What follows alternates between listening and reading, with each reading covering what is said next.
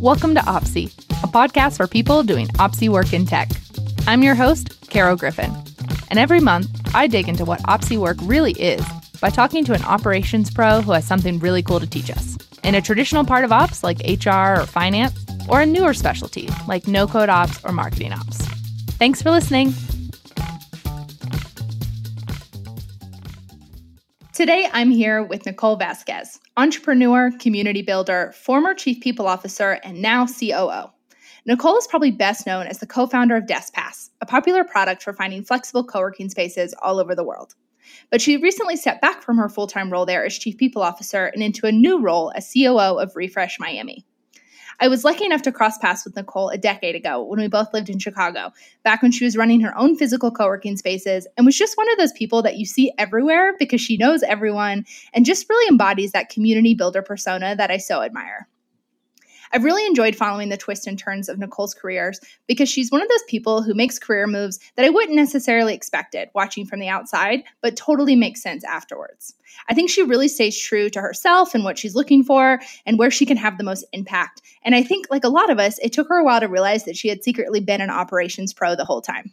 So suffice to say, I'm excited for this episode because I know Nicole has so much advice and perspective to share. Settle in for a good one. Welcome, Nicole. Thanks for joining us today. Thanks for having me. I'm thrilled. Yeah, so excited to chat, not only because I get a chance to catch up with you, which is always nice, but because I just feel like a lot of people will relate to your story and kind of the twists and turns that your career has taken. So, let's start where we always do at the beginning. So can you tell us a little bit about your career journey so far? Well, you said it first by saying that the twists and turns. So I always say the disclaimer, which I think career is like a choose your own adventure, and that doors appear in the video game of life when you've achieved a certain set of skills or experiences, or your gut is just saying it's time to move on. So I've been an advocate for that. The frog jumping on different lily pads when the time is right. So with that, I'll go very quickly and say that in my early careers, I was employed in a variety of business operational roles that basically gave me insight into every aspect of running a business: sales and marketing, business and administration. Actually, the one part that I didn't was finance. That's still like my, what is it, like the Achilles heel, or the thing where you're like, no, right? The thing that like makes you sigh. Yes, but there's numbers people for that, right? So I admit that. I appreciate that you're not a numbers person, because it gives me that's my thing. Like that's my thing where I'm like, yes, yep. When the people person isn't a numbers person, I get to do the numbers. So yes, peanut butter and jelly over here. Exactly. And that's okay. And I say that, and, know your strengths and don't obsess over your weaknesses. Right. Yeah. So, I was employed until I was the age of 29. I'm in different business operations roles. And for me, like the lily pads of life, the role that I was in, I would go to the next one. And it wasn't always the same industry. It was that I took those skills and said, okay, I want to apply this to a different job. And then at 29, I quit my job, started my first co-working space in Chicago. And that's where everything, I think I really charted the rest of my path, because I fell in love with co-working and community building and bringing people together. So very quickly, I started a co-working space in Chicago. That was successful. Then I had a second one, and I ended up starting and selling both of those in Chicago. But then I was approached by a friend of mine to start DeskPass, which is a global network of co-working spaces, and worked on that and scaled that with my team for 6 years. And then just recently, about in November of 2022, I had a proud mama moment where I looked at my company DeskPass and I said, the company's doing fantastic. The team is amazing. They operate like a well-oiled machine, but they're humans, right? So I don't like calling them a machine, but they are. Yeah. I mean, they're a fantastic team. And I had this moment where I was like, if I was to transition out now, it would be okay. They'd all be in a good spot. And I was starting to feel like I was ready for the next challenge, which brings me to now being the COO of Refresh Miami, which is Miami's oldest and largest organization supporting the technology and startup ecosystem here in Miami. So after almost a decade of being an entrepreneur, I am now an employee, a proud employee, because I brought my skills and experience to an organization that I love and is mission driven. And I'm bringing that startup mentality, that move fast and make a difference mentality. And the organization's like, whoa, we haven't moved this fast in years. But they love it, and they're amazing people. And, I think it's great. I mean, even a year ago, I would have never thought I'd be employed again, but my heart said it. And I had that proud mom moment where I said, it's okay to move on from a great company that you helped to build.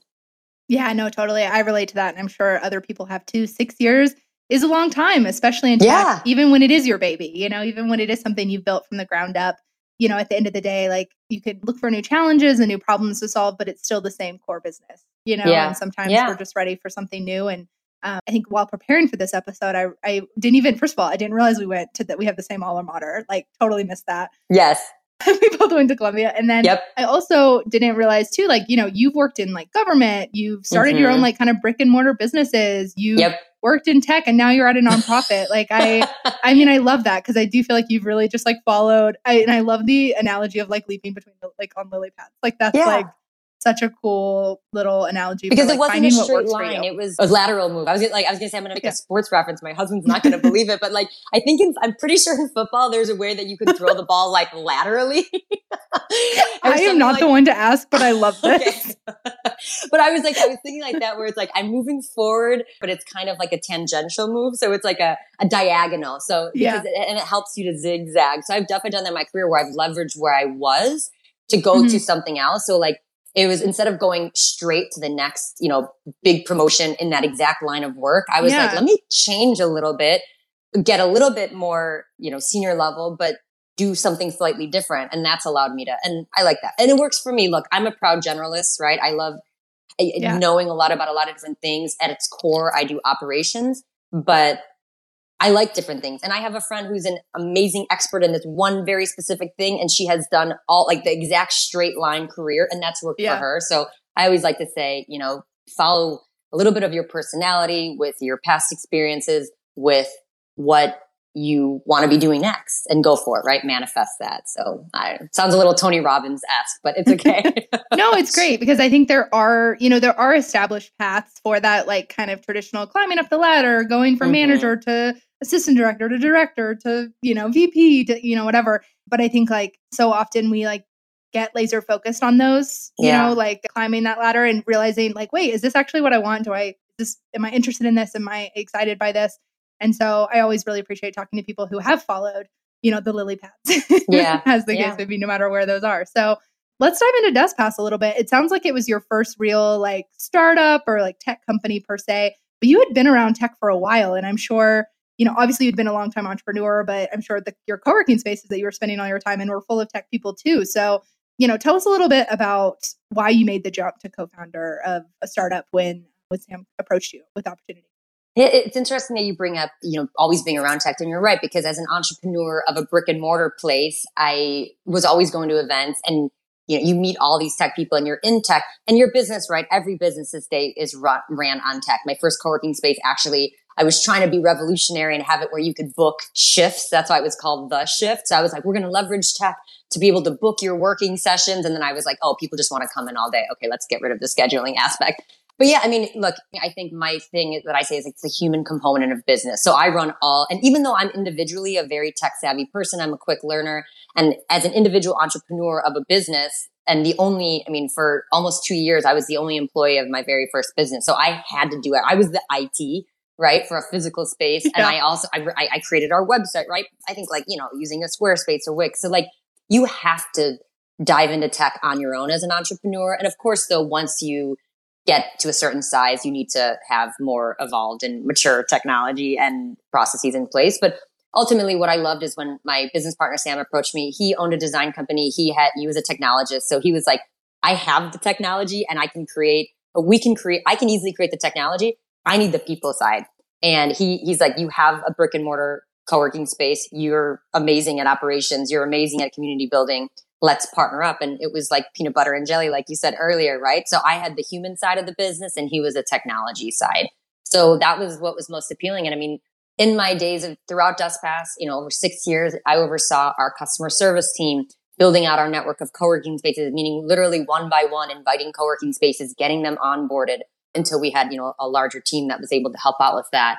All the internal employee, and I don't have a HR background. I mean, HR is very technical. And I always say this, I mean, no discredit or anything to HR because their work is so hard. But what I mean is like, I had to learn HR. And I think that there's a little bit of an aspect of when you are a people operations person, you inherently understand some aspects of HR, obviously not all the accredited stuff because that's very hard and takes a lot of work. But I think company culture, running a company, if you are an inherent people ops person, you can you can learn that quickly. So, I mean, I was our HR director, I was our people operations. So I was always the human aspect of the business and the voice of DeskPass, whether to our customers, our partners, our service providers. So yeah, the voice, I guess. Not that I have a great voice, but I think everyone listening we can all cheer Nicole on and tell her she has a great voice. Right?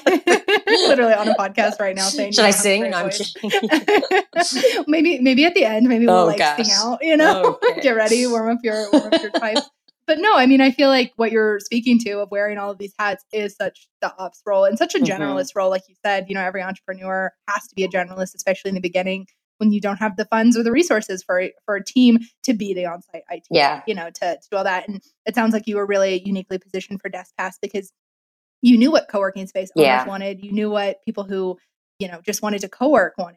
And so it's a very cool lily pad hop. I'm really going to beat the analogy to death because I like it. It's perfect. It reminds me, actually, there was a woman that I think it was a LinkedIn post that I had, and she said, I love seeing co-founders that are chief people operations. She goes, I hardly see that. You usually see co-founders that are CEO, COO, CTO, or CFO, right? Because that's why you, or a lot CPO, of times. Yeah, but exactly. But never chief people officer. Exactly. Yeah. And it didn't hit me just because I wasn't in the traditional HR realm. I didn't come from that background, but she had. And I think she said something like, the companies that I see that are the most successful are people who have co-founders that care about the people versus just the numbers or the operations of the business. And that always stuck with me because for me, in my background, people is the number one thing. And I'm not saying that someone who comes from a technical background doesn't put people first. It's just my businesses were always based on accommodating people, gathering people, community building. And so for me, I just can't imagine a company that doesn't put the human component first. But that's just my own, background. Yeah, no, I mean, I totally agree. And actually, I'll have to put it in the show notes. I had somewhat recently read a really interesting article that we kind of cross-posted on Opsy with the author support. She's the CEO, I forget her name, so apologies again, I'll put it in the notes, but she's the COO of Whereby, which is kind of like a video conferencing tool. And her background is people operations. So she basically laid out this, but she also, I think, went to law school. And so she has kind of like a law degree. Yep. She has, different skills kind of like you, and came in and was like really making this case for why more people ops people should be like the chief operations officer and why they should be, either, and I think in your case, at DeskPass, I mean, now you're COO at DeskPass, you weren't the CEO, but you were a co-founder, you were C-suite, you had a real big, seat at the table, right? Yeah. And I think that's normally something that we don't see. And so regardless of whether it's a CPO or a COO, the importance of that, I hope is something that we as an industry can really wrap our brains around. Yeah. And it should be noted that I had 3 male business partners, and they are all incredible humans. I mean, big advocates of women. I mean, I always joke, 2 of my business partners had kids before I had a kid, and they were the Mr. Moms on the calls with the kids running in. And it was awesome. I mean, they were the ones juggling and saying, I can't make this meeting. I'm sorry. Our nanny is sick today. And that for me was a huge eye opener. That was just one big thing. But I mean, going back to being the only woman in leadership and as a co-founder, there were so many times that they were like, wow, thank you for bringing that perspective as the human aspect of the business. But then I think also the female plays a role into that, right? I mean, sometimes we have very different thinking. And so I thought that was a very nice mix. And I felt the same way. A lot of times they brought perspectives at the table that I hadn't, of course, considered. And so I thought that was really great to have that as a founding team. Yeah, totally. And again, just speaking to why that diversity is so important, because when you don't have that in the conversation, so many things can get overlooked, right? So, in addition to being co-founder of DeskPass, like you said, you were the chief people officer for a long time.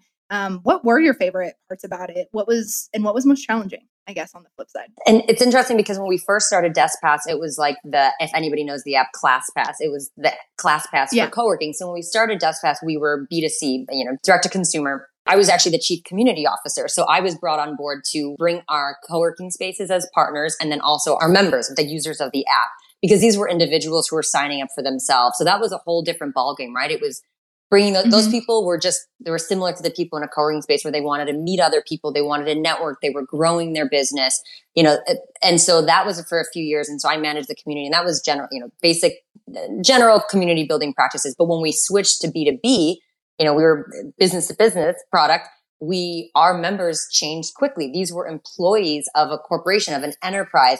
And to be honest, they didn't care to collaborate with other people. They didn't care to network. They weren't there. This was a benefit that their company provided them.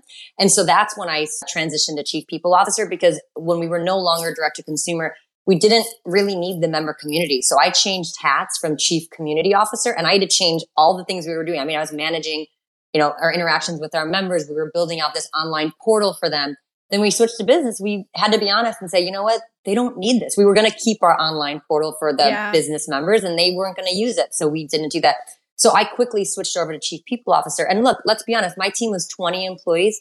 Chief people officer is usually a role, for a larger company, 50 plus employees. Mm-hmm. So I switched to chief people officer, and I was kind of like this hybrid role of HR director meets head of customer service, meets a little bit of operations, meets project manager. So in a sense, the only part of chief people operations in general that I didn't really get into was a lot of people analytics, which is what I really wanted to do once we got to a certain level. And then very technical HR.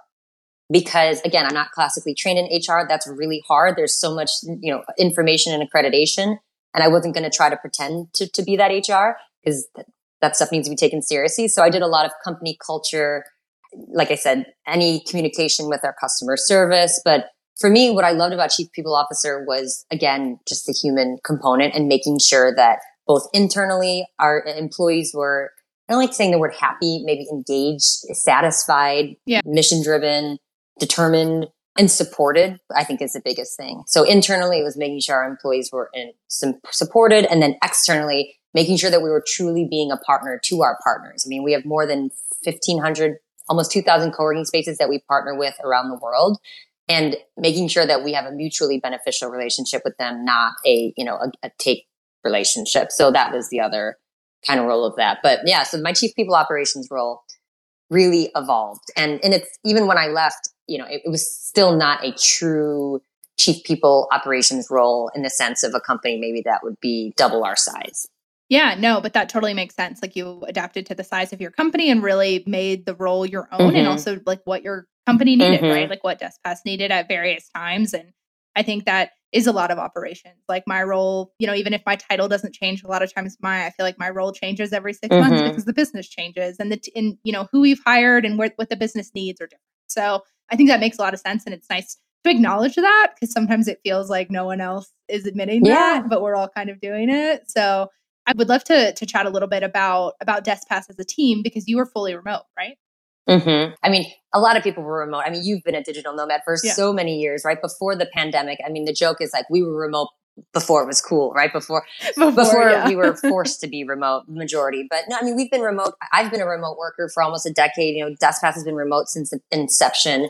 So building out that, I mean, it's a global team, right? We have teammates. Literally, we had one in Australia and in California, and then everything in between there. But I mean, a remote team is hard, but when you've been doing it for a long time, it's almost second nature. But then also, I mean, look, at its core, DeskPass is a hybrid work solution. We give people and companies the ability to choose where they get their work done by giving them access to workspaces. So we were using our product. We were the exact people who needed a product like ours.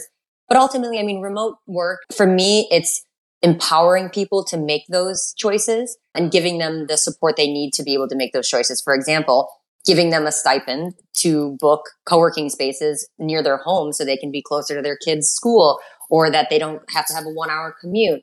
There's also remote team policies that we put in place. Like, look, you can go and travel for 2 weeks, but if you're going to have your hours significantly different, that's something to discuss with your manager in advance. Or if you're going to be in a very, very remote place where you're really not going to have internet, that's something to discuss. But ultimately, if you want to go to Germany, for 2 weeks, then that's fine, right? And also, little remote work policy things like we didn't require people to sync their Google Calendar with their Slack to show if they were in a meeting, but we showed them how to do it if they wanted to. And the majority of our employees did it because they knew that way, when they're in a meeting and they see that Slack message come in, they're not worried like, oh no, this person's going to think I'm ignoring them, right? They'll see that I'm in a meeting. And then of course, as you're familiar with, asynchronous communication. So for me, I mean, I wrote our entire employee handbook by hand, like from the top of my head, and instead of taking it from somewhere else and kind of customizing it. And the reason is I wanted to document almost what we were already doing, but then put it into writing because we already had such great team practices. So now we have a handbook that explains, the remote policies, FAQs, and sometimes like a new employee would come on and be like, so you say that our schedule is flexible. Like, what if I do have a doctor's appointment? Should I tell my manager? Do I need to tell him or her why I have a doctor's appointment? And it was like, no, like if it's only an hour, it's okay. You don't have to tell anyone. We advise you to put it on your calendar so nobody tries to reach out to you or schedule something, a week in advance during that time. But you don't have to share that with us. And we trust that you'll make up that hour when you're able to, right? And ultimately, you still deliver on the things you have to get done. Now, if you're going to be offline for 4-6 hours in the middle of a workday, then yeah, please let your manager know. And if it affects any projects that you're working, please just let them know. But we trust that you can coordinate that with your team. It's almost like very basic honesty, communication. It's almost like in a healthy relationship, you can communicate things easily with your partner, and it doesn't have to be hard.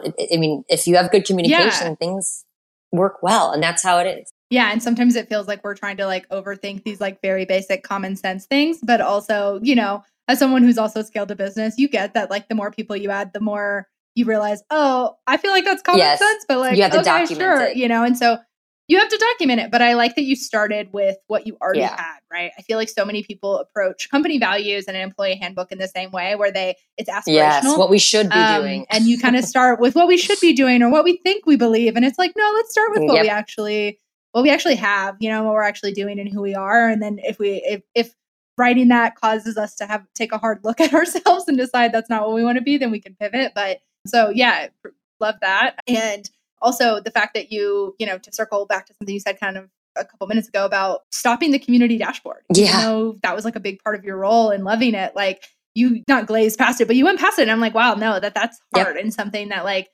when it is your big role, and I imagine something that you cared about as a community builder and as someone who'd been building that, it's hard to walk away from that and be like, this isn't what the business, needs anymore. And so I'd love to hear a little bit more about, I guess, like I imagine COVID had a really significant impact on DeskPass, in the beginning and now. And so would love to hear kind of how you've tackled those pivots as you. And it's interesting that you bring up the, stopping the dashboard, because that was not my idea. That was actually my business partner's idea. We were in a meeting because what was happening is as we had pivoted to B2B, I was still so in this community, how do we now provide community? And I went on this project of how do I provide community for enterprise employees?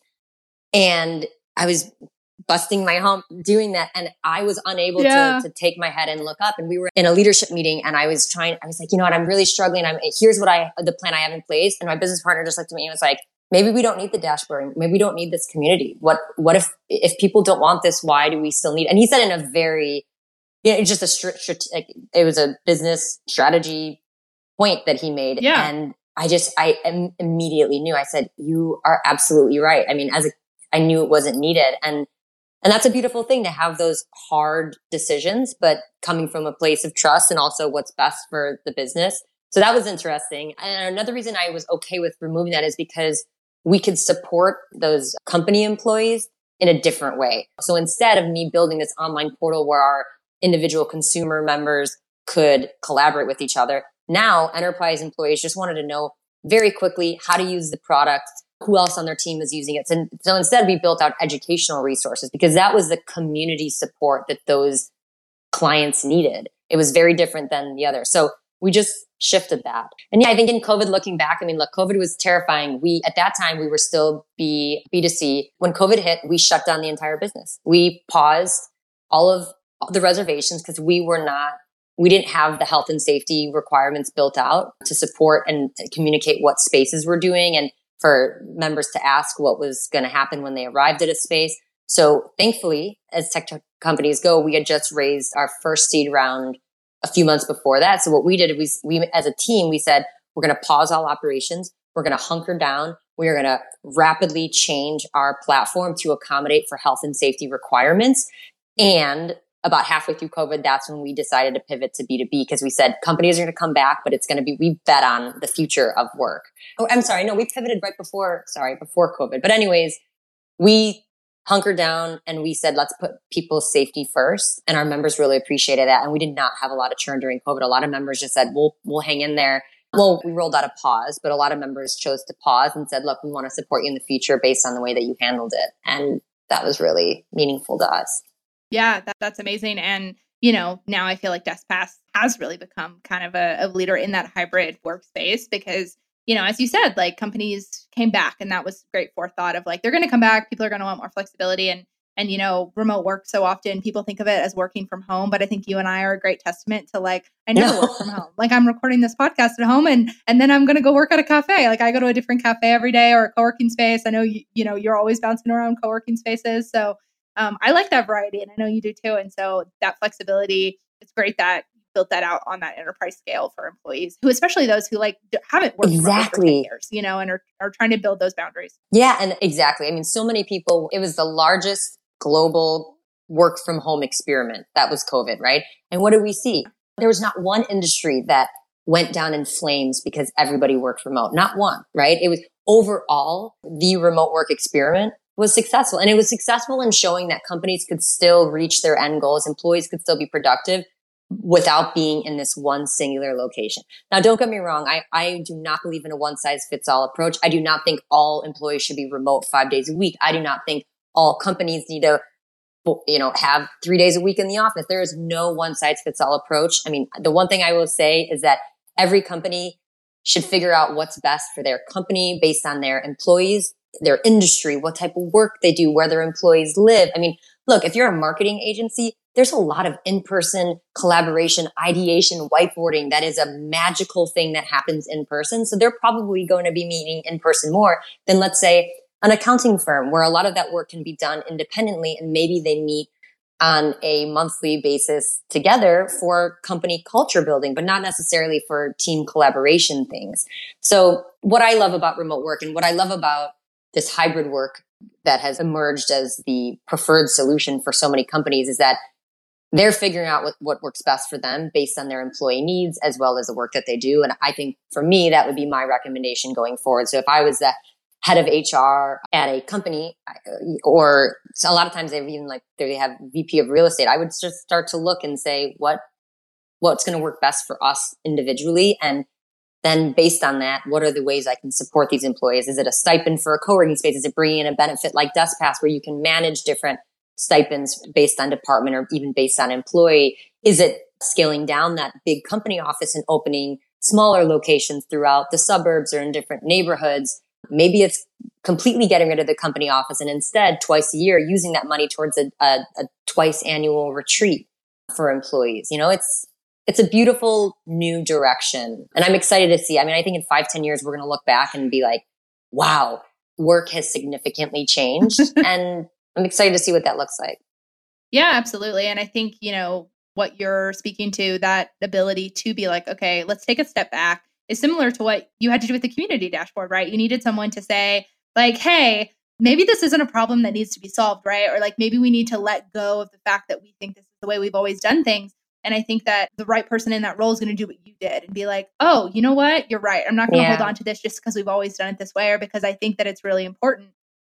Because I think there are people out there who are like, no, we've always done it this way. We've always worked in person. So we're always going to do it that way. And so I think that openness to trying, you just listed off half a dozen options off the top of your head. And it's like, there are opportunities out there to really, think about the best thing for the business and the employees and improve both, right? Both the bottom line and the employee experience. So I'm with you. I'm excited to see what work looks like in 5 years because it's already changed so much in the last 5 years, But to take kind of a step in a different direction, I want to make sure we have time to talk about your new exciting role and Refresh Miami. So, you talked about how you stepped back, you looked at DeskPass, you were like, had that proud mom moment and were ready to move on. How did you go about looking for a new role? You had been an entrepreneur for years. Like, tell us a little bit about that process.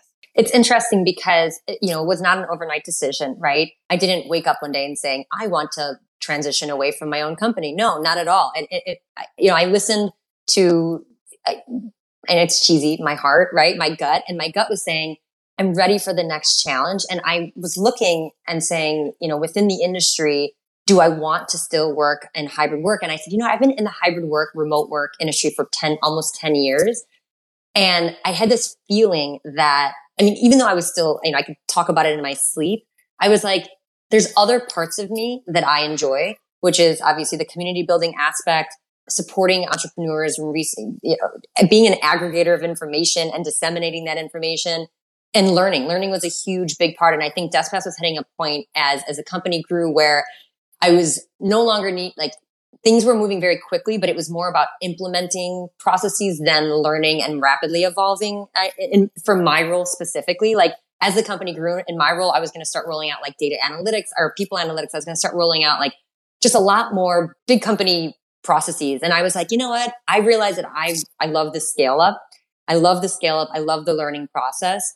And because of my experience, I wanted to bring that to somewhere else. So I started thinking about that, but it was funny because I don't think I actually knew that at the forefront. I just started having these feelings inside based on the work that I was doing. I was like, I like it, but I wasn't thrilled by it. And I just had this feeling. But then what I realized is when I looked at my teammates, I mean, before I went on maternity leave, I had hired 2 new people and upskilled an existing employee. And I remember even right before I went on maternity, I kind of like it was almost like you're in a movie and you like turn around and you just kind of like slowly nod. You're like, this is good. You know, like I had that moment where I was like, like, no, I know exactly what you mean. And then I went on maternity leave and I got back. And during maternity leave, I think there was this existential moment of like, who am I? What, like I'm this mom now. But when I go back to work, like I always knew I wanted to continue in a career, but I was like, who am I? And then I got back and I was like, I think the person I am has evolved. And it was time. Maybe it was also that I wanted to just continue to help other people on a very granular level. But with that, it was a long way of saying I had those feelings for a few months and I just listened to them. And I started to do what I do, which is sit with it, think about it, and just like observe and think. So, I mean, my big thing on the week is I'll go for a very long walk, 3-4 hours without a podcast, without anything, I'll bring my phone, just in case I break an ankle or something, who knows? But I don't listen. I just walk and I think, right? Knock on wood. That totally. You don't break your ankle 3 hours from home. Without a phone. God. Yeah, right. Okay, well, glad you're taking your phone. I mean, that's yeah. But I mean, okay, I just kind of thought about because the mental image of you walking through Brickell with like a broken ankle. And people are like, "Are you Sorry, okay?" Sorry, such a derailment, right? But like, people would be like, "Are you okay?" And I'm like, I just had to think, like, no, I'm like hopping along, and I'm like, yeah, right. I just wanted to be alone. I wanted to solve this problem. But I mean, what I did was I started to think. I started to ask myself the deep questions. I went back to my top 5 strengths, like the Gallup Clifton Strengths Finder test. And then I always, every year I do this activity where I say, what do I love as a person and what do I love to do, like professionally, and then see where those overlap. So I did that. I recently just did that. It's like, how do you say it? Ikigai, or it's the Japanese, like finding. Oh, yes. I actually don't know if I'm pronouncing it right either, but yeah. Okay. But I know what you're talking about. And yeah. So I did those. And I started to really, I created an updated profile of who I was. And I recognized that the underlying theme, because I am a generalist, I like different things. I love travel, as you know. I love people, food, and culture. I love learning about technology. So there wasn't one specific industry, but the underlying thing is I'm an aggregator of information. I'm an information synthesizer. I like getting things done. I like things being organized and efficient. So I realized that what was this soul searching, I realized that the underlying theme was operations. And that's when I had that light bulb moment go off. And ironically, at the same time, I was talking to somebody who owned a venture firm and he wanted me to be he had asked me to be their COO. And I started talking with a very good friend of mine because she's in venture. And at the end of it, she was like, I think you'd be great for that role that you're considering, but I have to tell you, I've always wanted to hire a COO for Refresh. And you are that person I've always wanted to hire. And that's serendipity, because I wasn't actively looking, but I was talking with people close to me about this soul searching I was doing, just with the hopes, I only talked to a few of my best friends. And that's when I realized, oh my gosh, I really want to go specifically into operations for a business that I care about, that's making a difference. And here I am. Then I, changed. I made a big change. Yeah. I mean, that's the power of sure. a network, right? Of building people around you that you really trust their opinion, who you can rely on to give you those honest answers, but also, you know what they're talking about, who are part of your professional network as well. Yep. And making them friends. And it was validation too, right? Not just it was validation from people who knew me saying, yes, you can do that. And also, or like, have you thought about this type of a thing, because I didn't know what I was looking for, but those conversations helped me to get a little clearer on that. And that was helpful. No, and I'm totally an external processor. And so talking to like the people that I trust and, who are friends who have nothing to do with like tech or ops, and then people who I love, who a lot of whom have been on this podcast of like, can I run this by you? What do you think? I think like that those gut checks are really important, at least in my experience. And so love that you, kind of serendipitously, really ad hopped to this role. So tell us a little bit more about Refresh Miami. What does the organization do, and kind of what is your day going to look like as COO? So Refresh Miami is South Florida's oldest and largest organization that supports the technology and startup ecosystem. So it was started in 2006 by our founder, who was having coffee with a bunch of friends in technology. And they said, look, we need a organization that supports this industry. And so their original goal, which still is today, is to support, connect, grow, and educate in the Miami tech ecosystem. So they did that originally through programs and education, right? Events, bringing people together, connecting the dots for people, helping them to grow their careers. But then over time, now it's a media organization. We have an entire news, organization daily. They're putting out articles about technology and startups. We have our member community. We have events. We're relaunching our events after COVID. During COVID, they stopped the events. So we're launching our signature events where once a quarter we bring in a top-notch speaker, a world-renowned speaker to the Miami ecosystem and make these events free and accessible to all. And then we have our jobs and hiring. So those are the 4 pillars: news, events, member community, and jobs and hiring. And what I love about Refresh is that everybody knows Refresh if you're in Miami Tech, because you get the weekly newsletter that has almost 16,000 subscribers. And it's like the pulse of Miami Tech. So if you're in tech or you want to know about it, or you're wanting to be an entrepreneur, or you're in startups, or you just care about this industry, you get the newsletter. So that's how it's a very beloved organization. With that, it's a nonprofit, which is interesting. I've never worked for a nonprofit. I come from a rapid growth technology company. So that was an interesting change, but it's a beloved organization. And the biggest thing is, the founder, executive director, they are huge leaders in the ecosystem here. And the thing is they have literally other jobs.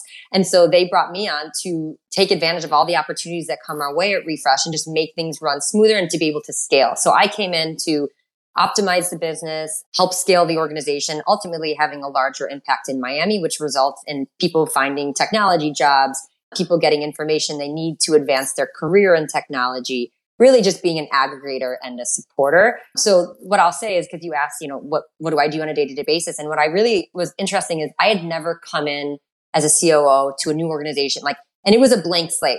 They were like, here's what we currently do, let's optimize it. But they didn't say, where are we going? I mean, they know where the organization, and so what was cool is the first almost maybe 30, 45 days, I was just an obsessive, heads down research mode, interviewing our members or, collecting feedback from our members, talking with teammates. And I put together an entire 2023 roadmap of where the organization will go from here. And every single pillar I went through and said, okay, this is working. This is not working well.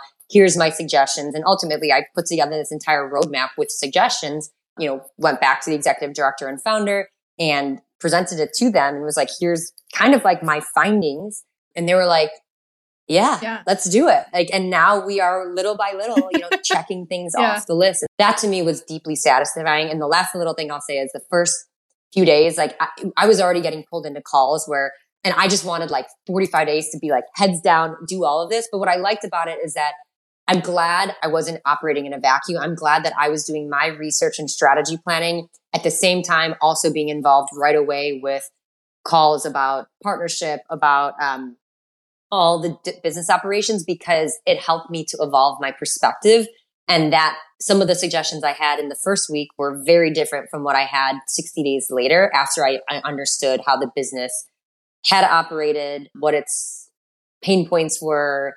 And now I feel extremely comfortable. But I mean, I love that process, that discovery, that aggregation of information, turning it into a strategy. And now we have this plan. I mean, I look at our roadmap multiple times a day to double check, are we not only on track with what I propose, but are these new initiatives in line with that? So I just kind of made the treasure map. And now we're going down that. Yeah, we're doing it, which is crazy and cool.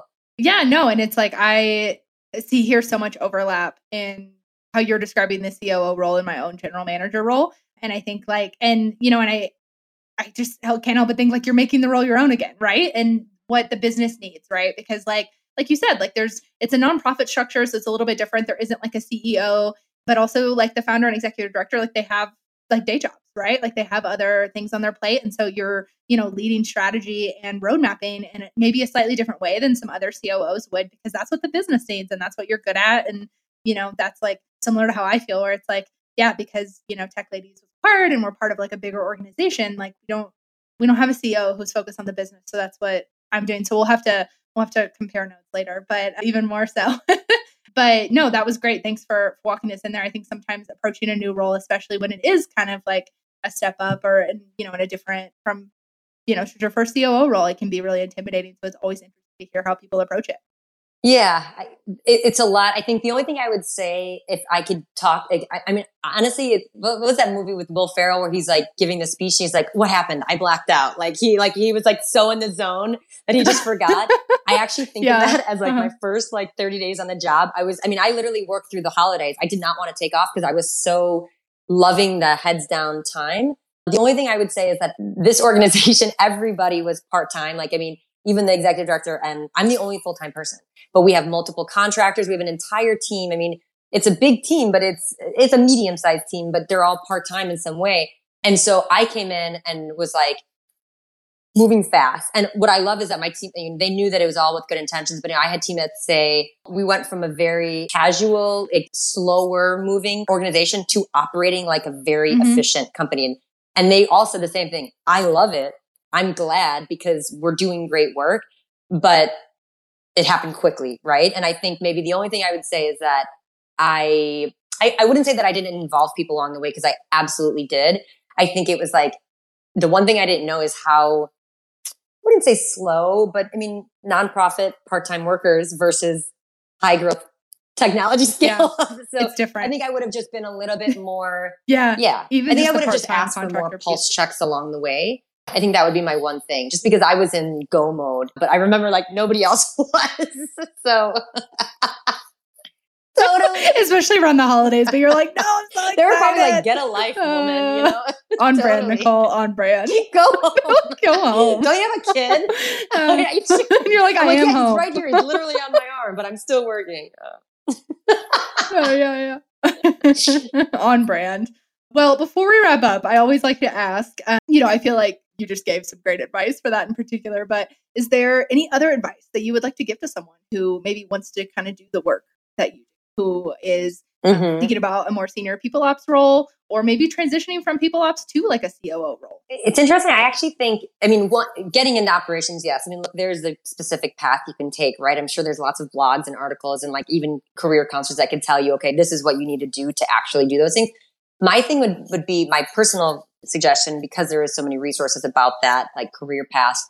I would say just ask yourself, what is your personality? What do you actually like to do? For example, like when I was thinking of the COO role, I actually started looking at online of roles of COO, and I started looking at other roles, right? Chief strategy officer, investment relations, tangential roles to myself. So I started looking at job descriptions and I started weeding out, I actually don't like those responsibilities. I really like those responsibilities. And then I went and did all of those self-identity activities to make sure that I was on the right path. So my thing is, whenever I make big decisions, it's all calculated and weighed out, and it's logical, right? You have to make smart decisions.